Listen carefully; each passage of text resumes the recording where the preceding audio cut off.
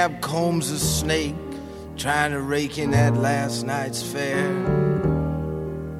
And a solitary sailor who spends the facts of his life like small change on strangers. Pauses inside peacoat pocket for a welcome. Hello, welcome to a very special bonus edition of Love That Album podcast. I have for you a really terrific interview that I did a couple of weeks ago with Barney Hoskyns, the biographer of Tom Waits. He's written a great book called Low Side of the Road, a biography of Tom Waits. And this interview was originally going to be part of Love That Album number 46 proper. However, my conversation with Pickaloaf of the Silver and Gold podcast was so enjoyable that we went on for quite a long time, and I sort of thought that maybe asking you listeners to download a 4-hour podcast was probably not a reasonable ask. So I've split it up into two shows. The reviews of Rain Dogs and The Heart of Saturday Night that I did with Pickaloaf is on one download, and this interview with Barney Hoskyns is part of the download that you have just made. So I hope you enjoy. Without any further ado, here's my discussion with Barney Hoskyns. Editions on the stands. The town crier's crying there with nickels in his hands. Pigs in a blanket, 69 cents. Eggs, roll them over in a package of Kents. Adam and Eve on a log, you can sink 'em damn straight. Hash browns, you know I can't be late.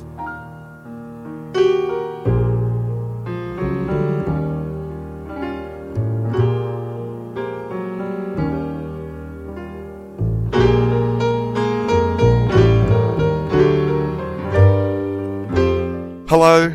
I'm very, very excited. I always seem to say that, but I really, really am, because I have on the other end of a Skype connection, on the other side of the world to me, the author, Barney Hoskyns, who his book, Low Side of the Road, A Life of Tom Waits, has been giving me a lot of pleasure over the last couple of weeks. Barney's background, he's been writing bios for quite a number of years, and he's also been writing for Mojo and Uncut magazine. Welcome to the show, Barney. Pleased to be here. Many thanks for your time. Just quickly, I mean, like running through a list of your bios, it seems that you have a bit of a passion for not only American subject matter, American musicians, but West Coast musicians at that. So you've gone and written books like, Beneath the Diamond Sky about Haight-Ashbury, and Low Side of the Road, of course, and Waiting for the Sun and Hotel California. What is it that sort of drew you to West Coast American musicians? I mean, is that your particular passion, or I know you've written about Led Zeppelin and the band amongst others, but what made you choose the West Coast of America in particular? Well, I mean, in general, I was obsessed with America and American music from a very young age, and I don't know exactly why that was. It's just something to do with, just hearing American pop music on the radio and, watching American movies and TV programs. I just kind of became obsessed with this place, and that led me ultimately to living in America for periods of my life. And I lived in Los Angeles for about a year in the early 1980s. And so my kind of obsession with Southern California commenced there and led to two books about the LA music scene, really. One, Waiting for the Sun, was a much bigger and broader kind of 50-year history of LA as a music city, and then Hotel California was a more kind of niche-y or sort of ring. Well, it was almost like taking a chapter of the earlier book and blowing it up into a book of its own, and so it was the story really of sort of Laurel Canyon as a place and as a kind of inspiration, Warner Reprise Records, the whole singer-songwriter thing, and all the country rock bands as well. So, Waits sort of had a role to play in that book, particularly because he was on Asylum Records. So, in a kind of misfit way, he was part of that stable of singer-songwriters, and obviously, one of his most famous songs, Old 55, was covered by the Eagles, which made him his first decent money as a songwriter. I was going to bring that up. I was just going to say, I was going to bring that up actually a little bit later on, but we might as well talk about that now. You mentioned in the book, like on a number of occasions, that Waits had nothing but disdain for the Eagles and in general for what he called the Laurel Canyon Cowboys. Basically, those people who he thought, well, you don't go out to the country, you're just wearing a pair of jeans and a checked shirt and a cowboy hat and singing how great it would be to live in the country. And Waits himself, yes, I guess, copped a whole lot of flack for, what you wrote about in the book, from people saying, well, you're doing an act, you're doing a shtick, we're not completely convinced of it. But he said, look, I live in the city, this is my thing. Why do you think it was that he maybe copped so much flack for putting on initially that what you call, I think in the book, the boho act? I mean, someone like Dylan, for instance, he copped flack for not doing the act that he did, like in the beginning, not playing the folk singer. When he went electric, he decided he wanted to do something else, and he copped flack for not doing the act. But Waits seemed to cop flack for doing, what appealed to him. Well, Maurice, I mean, I think anyone who gets on a stage in any kind of capacity is doing an act, some more disingenuously than others. But I mean, as Waits has said himself, you telling me that Dylan isn't doing an act, you telling me Neil Young isn't doing an act. Everybody's doing an act in some form or fashion. Waits chose to, in a rather more kind of artful and conscious way, to sort of put on a kind of performance, to invent this character, the stumbling drunken boho character, and it served him quite well. It enabled him to create a sort of world and a milieu for his music. It also enabled him to kind of hide behind this mask. I think now he kind of looks back on that character and sees it not in terms of honesty or dishonesty, but just in terms of limitation. I think he would now say that it was a rather limited sort of character. In other words, it was a character that he didn't really invent, but he kind of pieced together from his various influences from jazz and beat literature. And in that sense, right, he's really sort of disavowed it. I think he's almost disowned it, I think. And really since Swordfish Trombones in 1983, I think he would say that he started creating a truly original sort of universe to write songs about. And I mean, there's nothing new under the sun. But the Tom Waits we think of now is really absolutely, it's as close to being his own creation, his own thing, as any body of music that anyone's made, I think, in 50, 60 years. You can't kind of pin him down. You can't pigeonhole Tom Waits, and in the way that you could pigeonhole the guy who made The Heart of Saturday Night. Mm-hmm. All right, so let me ask you, what was it that what was your first recollection of hearing Tom Waits, and what was it that drew you in? Was it the music? Was it that initial boho persona? And then what kept you with him? Well, I mean, my first awareness of Waits was probably like Nighthawks at the Diner. I was just sort of being aware of that, being aware of him just coming to London, seeing pictures of him in this slouch cap, and not really sort of knowing enough about the references and the influences to sort of be able to play. I mean, I kind of realized he had something to do with jazz and beatniks, but I was too young to really, kind of fit him into the greater scheme of things. A little bit later that I started, it was actually due to someone I think that he influenced very much, Nick Cave, who was a friend of mine. Nick, compatriot of yours. Nick was, I remember playing albums to me like Small Change and Blue Valentine maybe when I knew Nick, and so this is in the early 80s.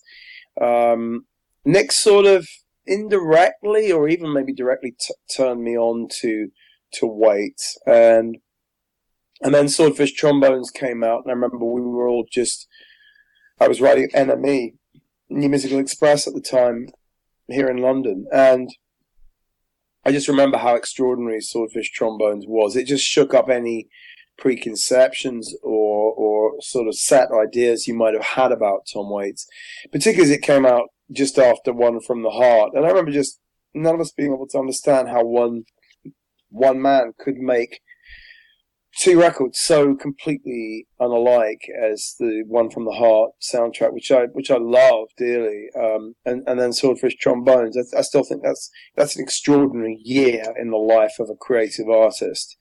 So we suddenly had a very contemporary artist who was not only leaving his own musical past behind, but he was completely at odds with what was happening in music in the early to mid 80s.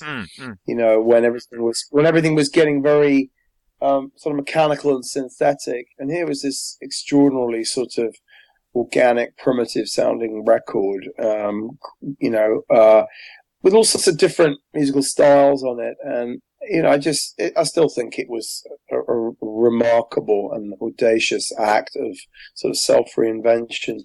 I sort of did a little bit of a survey just to sort of see what else came out in 1985, which is admittedly like a couple of years after Swordfish Trombones, but the year of Rain Dogs, just to sort of see, right, well, what were his contemporaries doing? And, okay, so you've already gone and mentioned Nick Cave and the Bad Seeds, where, Firstborn is Dead came out, and Rum Sodomy and the Lash by the Pogues, and maybe Suzanne Vega's first album, would have, he would have fitted in maybe in that company. But what else was going on? There was, the first album from Whitney Houston. There was songs from The Big Chair by Tears for Fears, Brothers in Arms by Dire Straits, and all that like. So he certainly, you're mentioning that he didn't necessarily even fit in with Asylum era Tom Waits, but he certainly wasn't fitting in with any of his contemporaries either. No, he was really, he did what every artist should do, which is to say, I am going to make the art that I want to make, and I'm going to follow my instincts, and I'm not going to try and second guess, my public, or my fans. I'm not going to try and please anybody other than myself, really, and I think that is sort of the sacred duty of art, because if you're not kind of following your own muse, then what's the point? People are really only interested in what you can offer that's kind of uniquely yours, that's sort of singular. And of course, having said that, the most sort of atypical or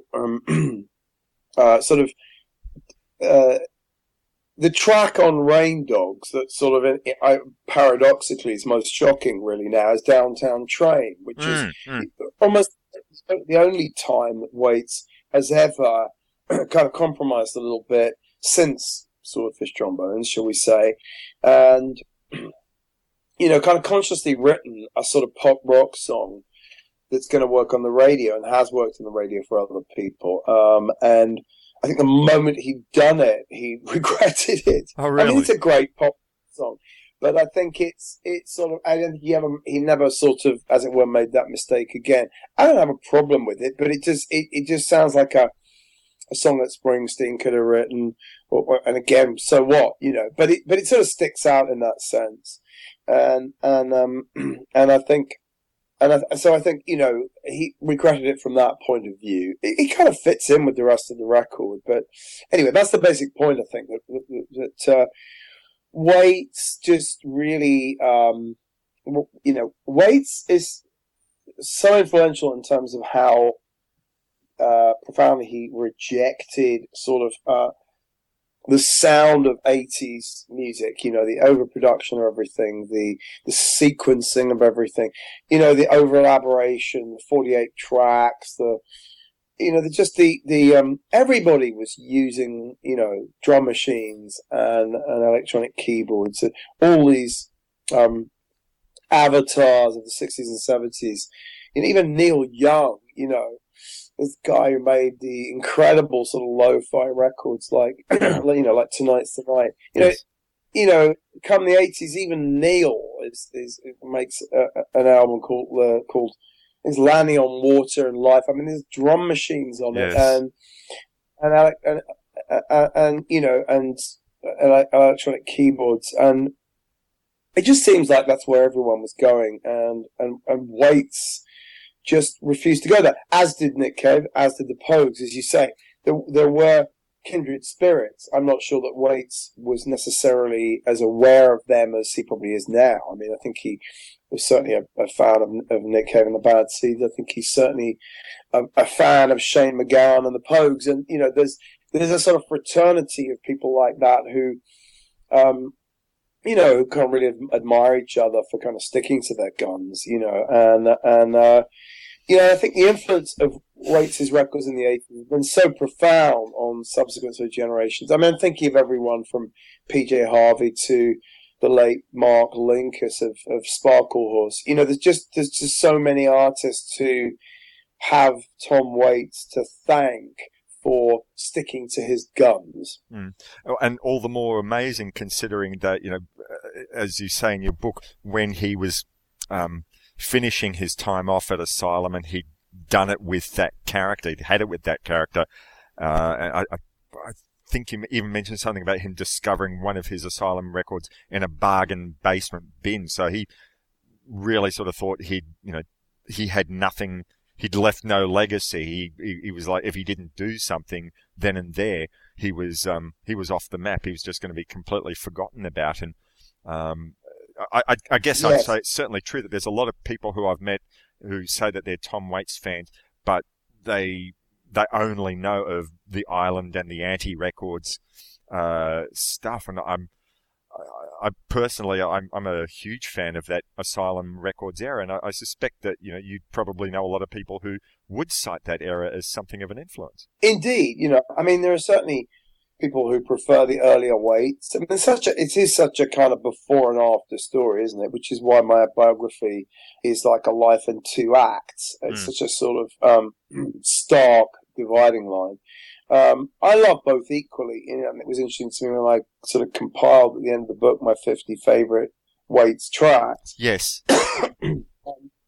Literally split down the middle. Half of them predated, were from the sort of the Asylum years, and half of them were from the Island and post-Island years, and so I love both. I mean, I love both Waitses, and obviously there are.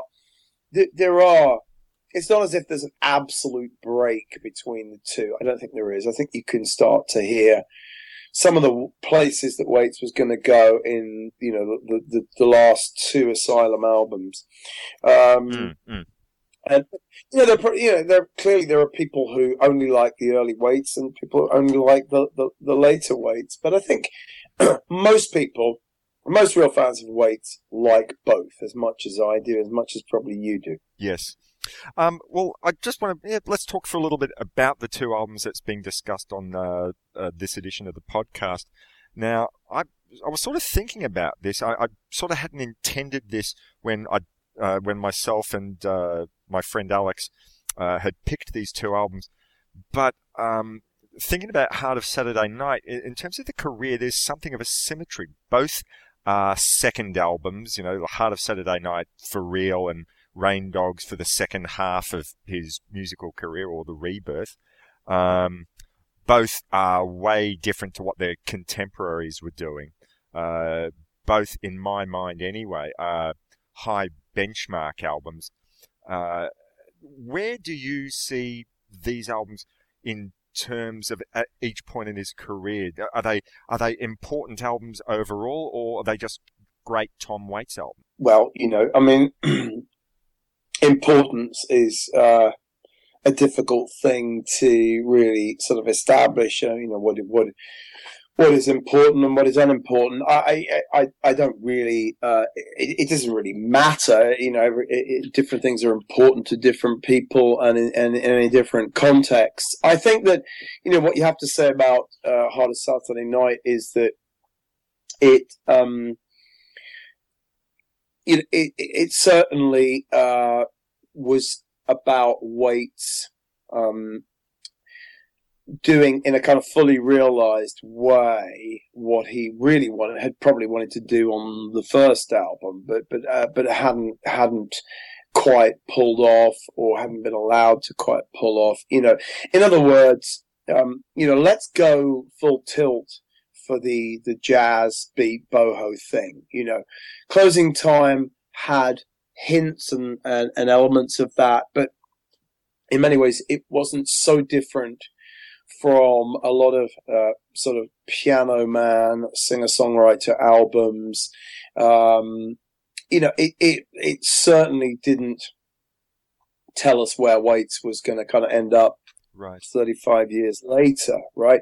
I think that Hard of Saturday Night, partly because, David Geffen thought, look, let's, this guy actually needs some serious like jazz musicians. He needs a producer who gets the references, who can talk to Tom about Jack Kerouac and Lord Buckley and so forth. So let's get Bones Howe in, let's get a proper kind of sax player, and let's get people in with chops, and let's enable Tom, let's facilitate Tom, let's make it possible for him to write in the mode that he really wants to write in, which includes the sort of jazz hipsteries, recitation aspects of something like Diamonds on My Windshield, which wouldn't have worked, or it's unlikely that Tom wasn't ready to do that on the first album, I think, so it's just a much more accurate representation of what Waits wanted to do with the character he'd invented, and this world he was exploring, this kind of nighttime neon world that he didn't really, it wasn't really present on Closing Time. Mm. And Rain Dogs? And Rain Dogs, Rain Dogs is, it's a strange one in many ways, because it's so much about New York City, or at least inspired by, anchored in New York City, which is not Waits's natural habitat or environment. He had uprooted himself from his native Southern California to move to New York, I think out of a slightly misguided sense that that's what you should do if you want to be a kind of, you really want to be a serious sort of artist. You have to move to New York, and there's this whole kind of downtown scene going on there, and he wanted to do Gotham. He wanted to do New York City, and maybe he and Catherine both felt that was going to be important for his just artistic development. I think in the end, he came to the conclusion actually that New York wasn't a good fit for him. He didn't really want to be there.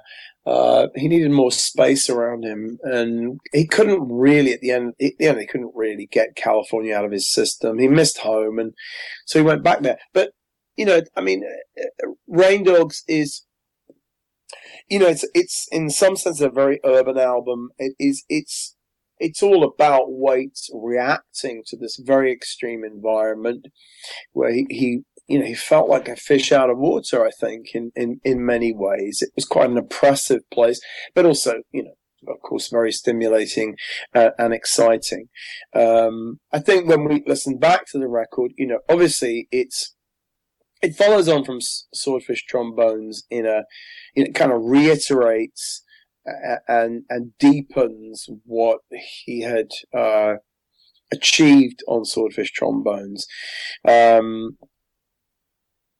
Swordfish Trombones was made up of all sorts of different things. It was a very eclectic piece of work, and Rain Dogs is equally eclectic. But what you've got is you have got a real sense of the Rain Dogs of the title. Are these marginalized street people, scuffling, suffering. Rejected by society, and nowhere is that more extreme, or certainly was more extreme than in New York City. The extreme inequalities of kind of wealth and power, as opposed to the people who don't make it there. And Waits has always just been interested in, he's not interested in successful people. He's interested in not sort of losers for the sake of being losers. He's just interested in real human beings who are struggling at the margins of the Western world. You think? And I think he found the place fascinating. He found it very inspiring. But the record also has lots of other stuff in it. Yes. There are songs about New York, but then there are at least half the songs are really not about New York.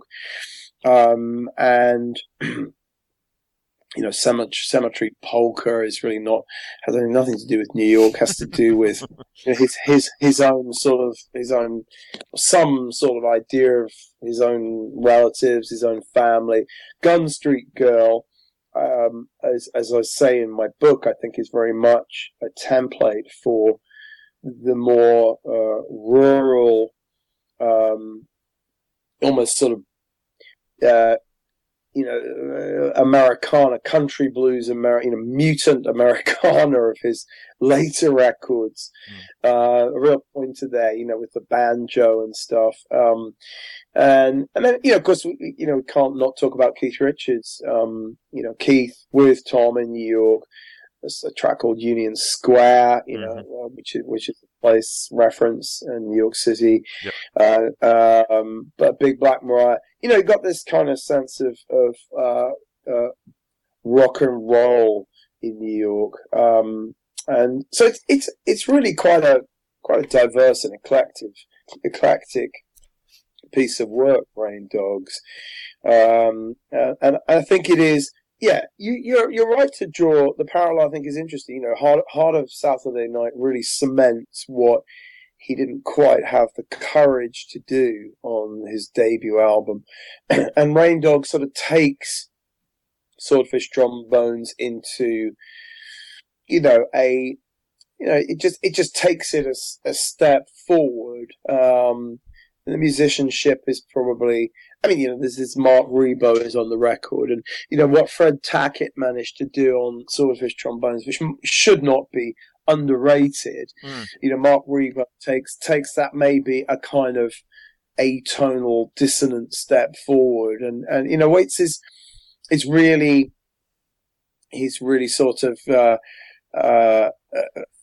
he's got the musicians around him that really serve this new music well. Well, you mentioned Mark Ribot, and the thing that's always struck me about his work with Waits is, I guess that that sort of staccato style of guitar playing, those really short little attacky type of notes, for lack of better expression. And there were sort of like a whole lot of guitar heroes, people in if you could play like 1 million notes per minute, then guys with really long hair would worship at your altar. But for me, and well, obviously, for Waits, who knew what he wanted, it was someone like Marc Ribot who was probably had all the chops that these other guys did, but really worked with more of a texture, that staccato thing, that rather than sort of going far more overblown like some of the more conventional guitar heroes were.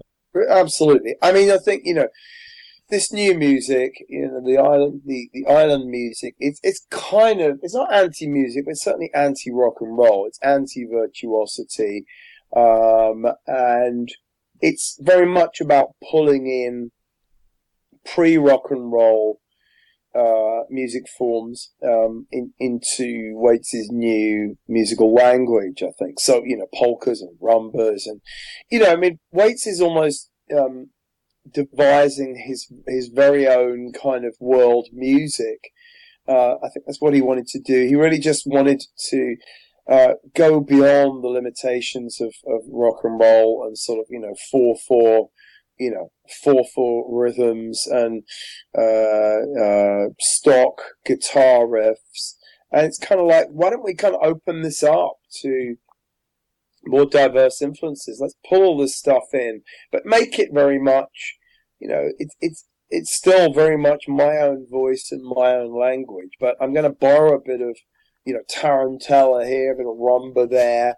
I'm going to, I'm all this stuff that Catherine's been turning me on to, whether it's sort of Cuban music or it's gospel music, or indeed if it's blues. I mean, Walking Spanish is a sort of a throwback to the style of Blue Valentine or Heart Attack and Vine. So it's not as if, there's no connection to Waits' past. He's happy to do things like that when it works, I mean, the great quote that he said at the time of Swordfish Trombones is, he wanted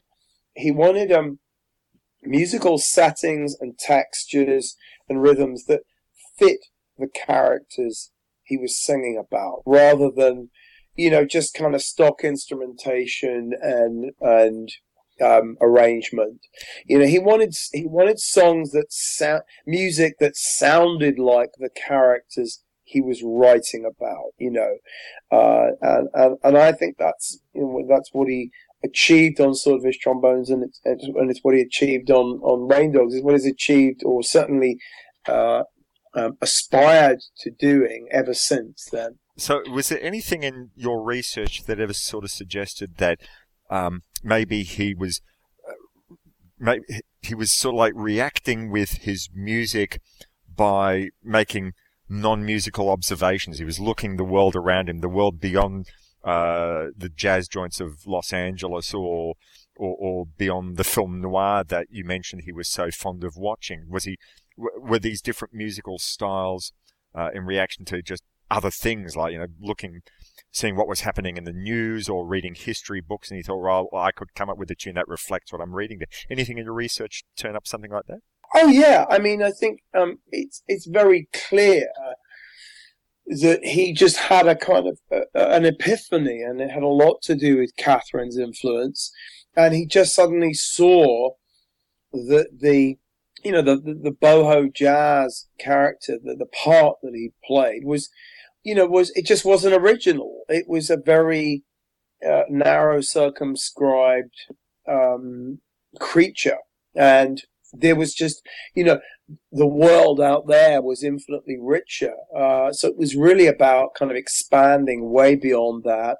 As entertaining as it had been, it was suddenly like, well, there's just so much more going on in the world and going on in music. Why limit yourself? Why pretend to be, some sort of barfly character in a film noir classic from the 40s? Let's sing about Hong Kong and Singapore. Let's also sing about, Texas. So let's do a kind of crazed jazz instrumental about Midtown Manhattan. Let's cast around. Let's open this up. And I think that's really the point, isn't it? He can't change his voice, and so forth. And there's certain things that are just going to be what Tom Waits does. It's not like you're ever going to listen to anything he's done since Swordfish and not think, well, that's Tom Waits. You always know that it's Tom Waits, but it's Tom Waits. To put it in very sort of simplistic metaphorical terms, it's Tom Waits wearing lots of different outfits and lots of different kinds of hats, rather than just the same hat and the same stained suit. So I would argue, based on what we were speaking a little bit before about Downtown Train, and you were suggesting, well, it's this little pop thing that maybe didn't necessarily fit on Rain Dogs, but by virtue of that album's diversity, maybe it actually did. Yeah, I mean, it's fine. It works there. It's just it's clearly the most mainstream thing that you hear on the record. I mean, interestingly, Stephen Hodges, the drummer on the record, and also he drummed on the previous one, on Swordfish, said that he told me that there was an earlier version of Downtown Train with the core band on Rain Dogs, and including him and Rayburn, and Waits, in what would seem to have been a quite calculated way, decided to re-record the song with a different band that included G.E. Smith, who became Dylan's guitar player, and Tony Levine. It was almost like he'd sort of, okay, let's do a version of this that, I don't know whether it was Chris Blackwell that talked him into it at Island, or something at Island said, come on, let's try and get a hit. It can't hurt. It's not going to distort what the record is or who you are, and I guess Waits thought, okay, you know what? I'll throw them this bone. We'll do a kind of, it's not gonna be a Bob Seger record or a Rod Stewart record, to cite two of the people who covered the track, but I'll do it with just enough of a kind of commercial sheen. And maybe we'll get a hit out of it, and then maybe lots of people will listen to the record and fall in love with Cemetery Polka or Tango Till They Saw. I can only imagine that's what he thought, and then maybe after he thought, no, actually, I'm not going to do that again. And for sure, there's nothing like Downtown Train on Frank's Wild Years. I want to come back to the discussion that we're having about image and the like. Okay, it's never been the case for anyone else that I associated with one instrument, but I remember, when I first sort of heard these Island records, and this is like after having really enjoyed, the piano stylings that he'd gone and done, that, here he was doing something completely different. It really freaked me out. You could listen to, what was the album a couple of albums back, Real Gone, I think there was no keyboard on it whatsoever. And when he sort of decided he was going to do more with the guitar, this sort of seemed to me like this is part of his declaration of a separation from his past. I mean, do you think that his greater reliance on the guitar was about shedding of that previous image, or was it just once again part of wanting to see sonically what else he could do? Yeah, I think there was a shedding there. I think, part of the rationale was, if I sit down at the keyboard, my fingers just automatically fall into certain shapes, and it's almost like automatic pilot. It's very hard to just think outside what I've always done when I sit at the piano. So in order to challenge myself and sort of step into the unknown, I have to step away from the piano, and it just almost like come up with, vocal lines, out of nothing, or just start somewhere different. I know if I start at the piano, I know pretty much, where I'm going to go. And he does. I mean, there's Johnsburg, Illinois on Swordfish, and I think it's interesting that there isn't a Johnsburg, Illinois on Rain Dogs, or not for a long, there isn't anything like that for a while. He does eventually, he goes back to the piano a bit later in his work. It's like he kind of makes friends with it again. But on Rain Dogs, I mean, he very much, it's like, I'm not going to do anything remotely sort of sentimental, or tender, I think. I mean, there's tenderness on the record, but not in that way. I thought that on Mule Variations, Pictures in a Frame was probably the most tenderly romantic and closest return to his early style that he'd gone and done in many a year.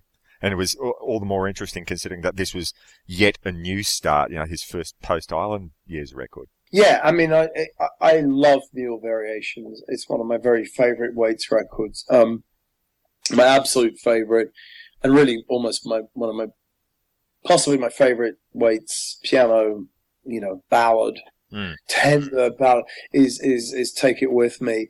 It's just such an incredible song. But "Picture in a Frame" is great too. I mean, there's 3 or 4 on that record that are, really, really fantastic. But it's a very different kind of piano, isn't it? It's this sort of very, it's like the sound of an upright piano in a sort of front parlor room. It does, yes. Recorded in a very ambient way. So it's very different from Johnsburg, Illinois, let alone from the early piano stuff on the Asylum records. Right. Now, I think it would probably be remiss if we didn't talk a little bit. You've already gone and mentioned Kathleen Brennan, but your book sort of brings up the fact as it came about with some of the interviews that you made with people like Bones Howe, saying that Kathleen Brennan actually saved him. I mean, they've been fairly private as a married couple, but certainly health-wise, as well as sort of possibly helping him to work out how he went with his career from the Island years onwards. But do you think he could not have made an album like Swordfish Trombones or Rain Dogs, or indeed anything that came after that, without her behind him, either through introduction of some of the musical styles which he proclaimed to have not heard, i.e. Captain Beefheart, or just by being there to say, I believe in you, I think you can do this, you can ditch the boho if you want to. Could he have made those albums without her? Well, we'll never know, Maurice, will we? We'll never know what he could or would or might have done without Kathleen. I tend to think that he maybe attributes a little too much influence to her. I mean, the Captain Beefheart thing is a case in point. He had been managed by the same guy who'd managed Captain Beefheart. He'd been out on the road with Frank Zappa and the Mothers of Invention. It's hard to believe that he hadn't listened to Captain Beefheart. I mean, you listen to Heart Attack and Vine, and how could he not have listened to Captain Beefheart? Right. The idea that Kathleen turned him on to Beefheart. I mean, people I interviewed who'd known Kathleen will say she really wasn't. She didn't have a big record collection. She was not a music. She was a literature person. She was a literature major. That was her focus, was on the writing, was on words and writing. So I just think they came together, and it wasn't so much about whether Kathleen sat Tom down and, told him to listen to Beefheart or whatever, or Lithuanian, dance music. I think it was more just about, something there was something just catalytic there for Waits. She opened his eyes. She kind of shook him up. She took him into places that he hadn't been before. And, I think that was what tipped him into a place where he thought, oh, hang on a minute, there's more to life than, I'm just going down a dead end really with the shtick that I've been doing, the character that I've been playing. I mean, it's a dead end. And they don't even care about me at Elektra Asylum anymore. Any novelty value I had is sort of like, has gone. All they care about is, is Queen and the Eagles, and right. They're big prestige, they're big artists, and it just doesn't. I just don't count anymore. So everything sort of changed overnight. I think Kathleen's influence was more about, it was a sort of a more general sort of influence. But I think she also, we have really only his words to go by. He claims that she saved his life and enabled him, at least for a while, not to drink so self-destructively, and ultimately to stop drinking completely. I think they were just in a great kind of romantic, creative and matrimonial partnership, and I think the revelation to him was that he could be with a woman who he loved and who loved him. It didn't have to be self-destructive. It didn't have to be melodramatic. It could start a family. He could have all that and be creatively energized too. And that's served him extremely well. Mm. All right. Well, I think we've already sort of gone and preempted in the discussion what was going to be my final question, which was for you, Elektra Asylum versus Ireland, which is it even a relevant question? And you've already sort of gone and said you love both equally. So I'll take this final Waits-related conversation in a slightly different direction. It's sort of influenced by a discussion I had with a work colleague yesterday. I think I was sitting around at lunchtime eating my sandwich and reading your book, and this fellow came up to me, and fairly young, just fresh out of university, and he said, "Oh, what's your reading?" And I showed him the book, and he said, "I don't know who Tom Waits is. What does he do?" And because I don't necessarily see that this fellow is that musically involved, but his question was sincere, and I thought, how do I describe what Tom Waits is? If I were to introduce him to 3 songs that says, this is what Tom Waits is, if I were to say to you, how would I show this fellow? What would be, not necessarily your 3 favorite Tom Waits songs, but what would be the 3 songs you'd introduce to someone who didn't know who Tom Waits was to say, right, well, this is far from comprehensive, but this gives you an idea who Tom Waits was and is? I mean, I would probably want to choose, some extreme polarities, aren't there? There's probably, a very tender piano ballad at one end of the spectrum, and then a really brutal thing at the other. So I'd probably kind of go for, I'm looking at my list of favorite tracks. Yep.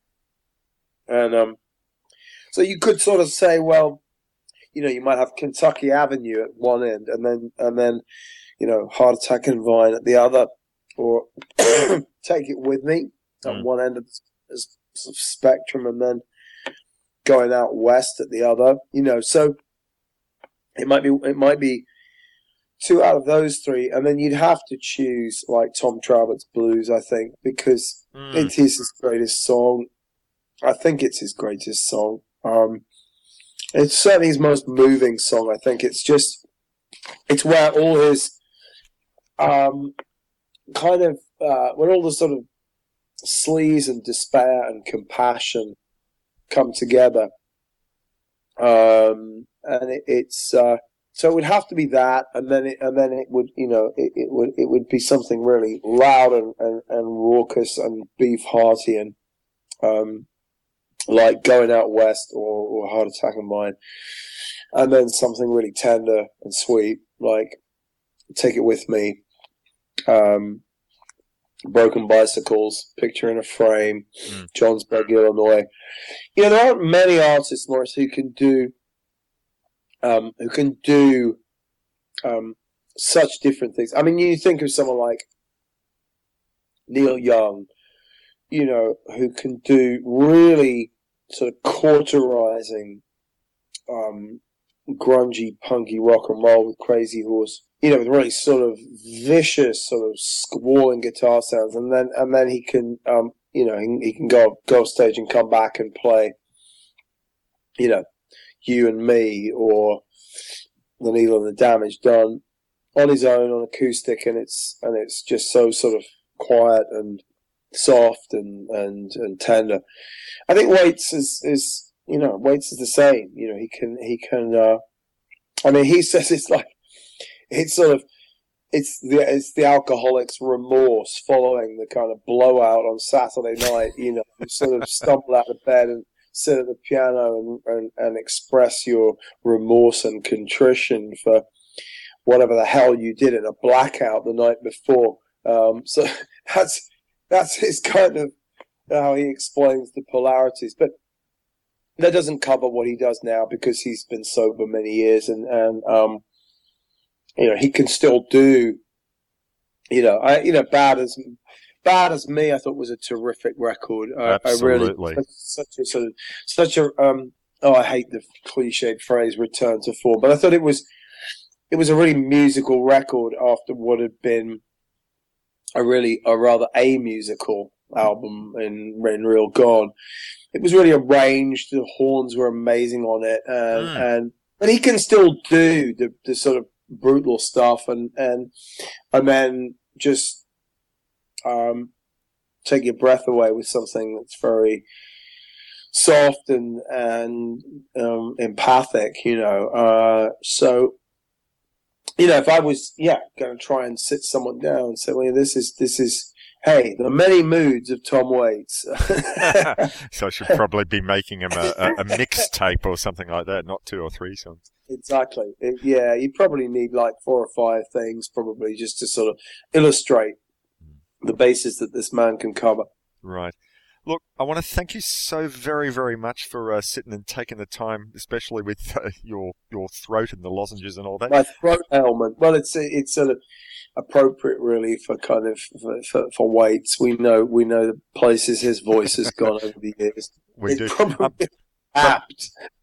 All right. Look, thanks so much for your insight, Barney. I'm once again so grateful that you were able to afford me the time for the Love That Album podcast, and I'm sure all the listeners out there will have certainly gained some more insight into the music that was that and still is. It's a living beast of Tom Waits, and your insight into Ray Manzarek at the end, really appreciated. If the listenership out there wants to delve into further of your books besides Low Side of the Road, A Life of Tom Waits, what are some of the other writings? I know you've got your website, rocksbackpages.com.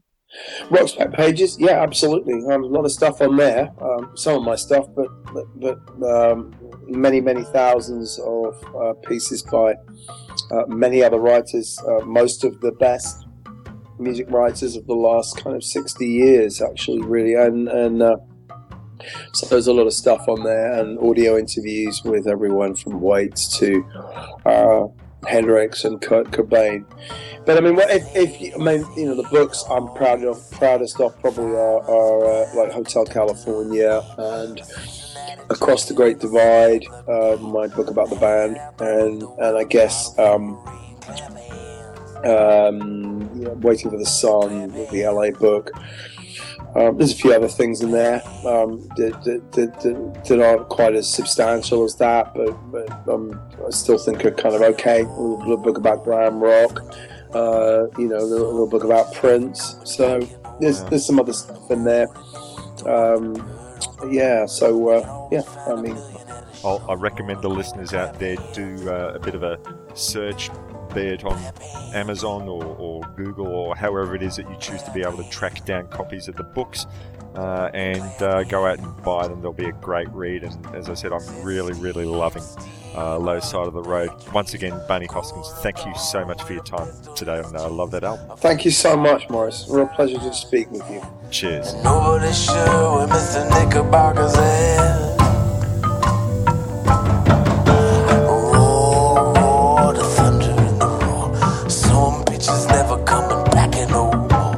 Moon in the window and a bird on the pole. Always find a millionaire to shovel all the coal. Clap hands. Clap hands.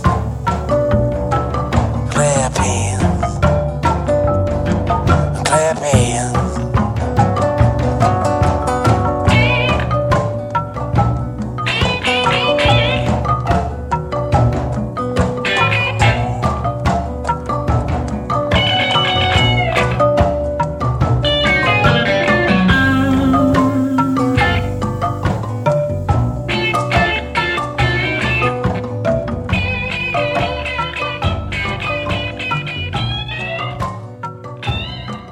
I said steam, we're under bad dreams. It's NFL draft season, and that means it's time to start thinking about fantasy football. FantasyPoints.com features industry-leading experts and prognosticators using proprietary hand-charted data to help you score more fantasy points. FantasyPoints.com is the place to go for whatever kind of fantasy football you play. Whether you play fantasy football, daily fantasy sports, or do a little bit of everything, Fantasy Points has the meticulously researched content to guide you to victory. And why wait for the fall? Fantasy Points also covers the new spring football league, the UFL. Join the guru, John Hansen, Scott Barrett, Joe Dolan, and other massive names in the fantasy football universe with an exclusive offer. Use code Pantheon for 15% off any Fantasy Points package, including the all-in package, with access to every article, tool, and data nugget that Fantasy Points has to offer.